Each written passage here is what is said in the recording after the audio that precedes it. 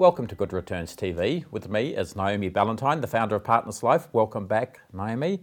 So you're in here like a month ago and we talked about what was happening in the market, but you're saying that you're seeing now things have changed quite a lot. Can you tell me what's happening with new business levels in life insurance? Yeah, I guess that's the most worrying thing. We saw a contraction of the overall market at the end of the December quarter, and we've just recently received the March quarter industry statistics, and that's showing an even bigger contraction around this sort of 15-16%.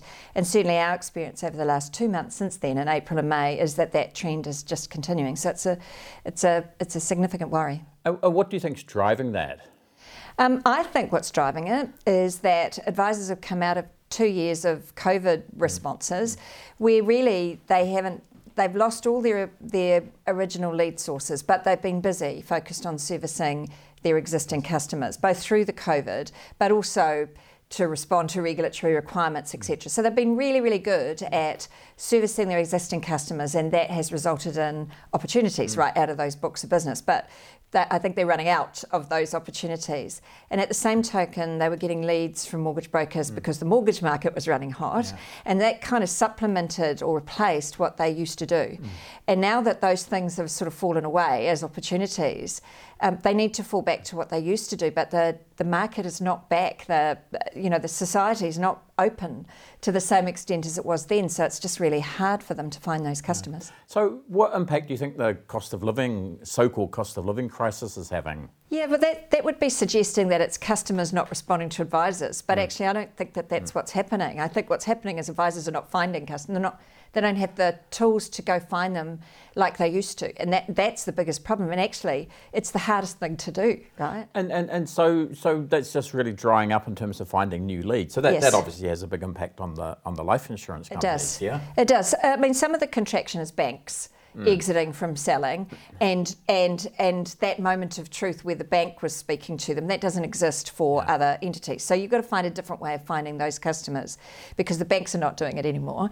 So that's some of the market contraction, but not all of it. Yeah, and you said to me last time that I get the impression that there's quite a few insurance advisors leaving the industry, and you hadn't been seeing that, but things are different now? They are. So more recently, actually just in the last sort of month or so, since I spoke to you, so there you go, spoke to you soon, we've started to be approached by a number of advisors sort of asking our advice about selling their client base or seeking to see if we'd be interested in buying their Partners Life client base. And I've heard from other CEOs in the industry, they're also having people come to them and asking them the same question. So the thing that I haven't seen yet is starting to happen. So what's driving that, and what impact's that going to have? Well, I think if you're not generating new customers, you're not earning the same amount of money as you perhaps had previously relied on. So first of all, there's a drop in upfront commission income. And then you couple that with regulations fast approaching, and if you've been sort of slow to get started or whatever, that hurdle seems big and you're not earning as much as you used to. You can fall into a trap of thinking, this is all too hard, I can't get through this, or I can't afford it because it's going to cost me money to do that, so I should look to get out before licensing hits. So it's a bit of a race to the door?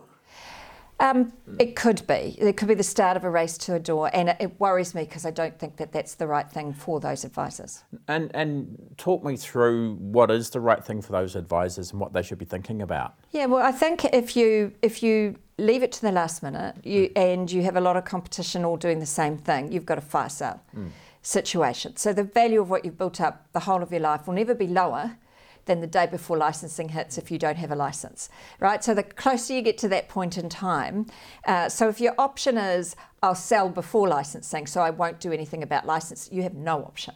You have to sell at whatever price anyone will offer you, because the day licensing hits, if you don't have one, your renewal commission's gone, turned off, because you're not allowed to. So renewal commissions stop, even if you're not licensed.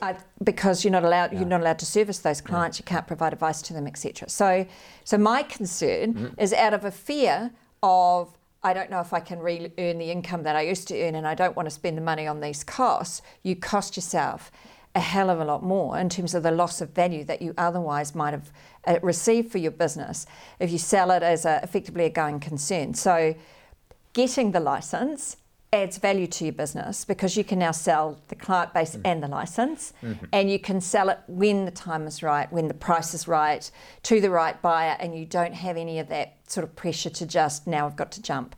So I'm worried that people are making short-term decisions. And part of that decision is they just don't want to go through that licensing process, but from what we're hearing, it's actually not that onerous. Yeah, for the ones that have been through it, you have to follow the bouncing ball. You have to have these structures in place, but there are bouncing balls to follow, and the ones that have done that have got there.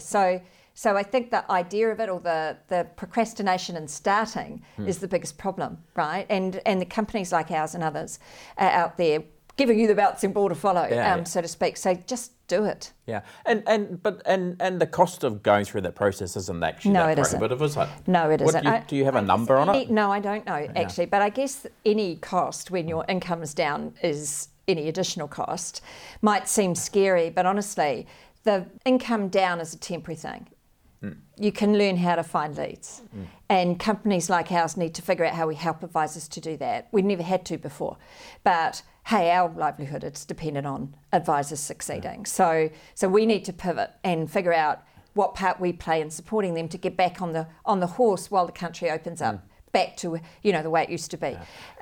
So as partners, would you consider buying books of business, buying advice businesses? Yeah, you've been down that sort of track, I guess, before in other ways? So we're kind of a wolf in sheep's clothing. It would be really interesting to me to buy lots of Partners Life client bases at next to nothing. Right? So that would be in my interest, but that's not in advisors' interest, and that's never been our game. So that's not something you'd consider, really? We definitely would consider buying Partners Life client bases if in doing so we protected that client base from being sold to someone who might churn it, for example, or not look after it. So as a defence mechanism, and every time we've done in the past, we then found a buyer for it. Well, that was what I was going to say. You're basically a temporary owner, so then you sell it to someone else. And how about, what are you seeing in terms of new advisors coming into the industry? Are there any? There are. We've got the same number of new advisors on our next new advisor course as we always have. Yeah. So those advisors that have got licences or are determined to get their licence and know that it's going to be a going concern are bringing new people in, and they're still getting us to train them. Yeah. So I don't think there's been a reduction in that either. So your message to some of these people is don't be worried about regulation, get on and do it and protect the value of your business? Absolutely. That you will be way better off, even if you do still want to selling after you have sorted out your licensing, than you will forcing yourself to sell it before. So that investment in going through that process is actually going to add value to their business. 100%, 100%, because you're selling a business then, not just a client base. Excellent. It's going to be interesting to watch what happens. Well, thank you for that. Thanks, Philip. Cheers.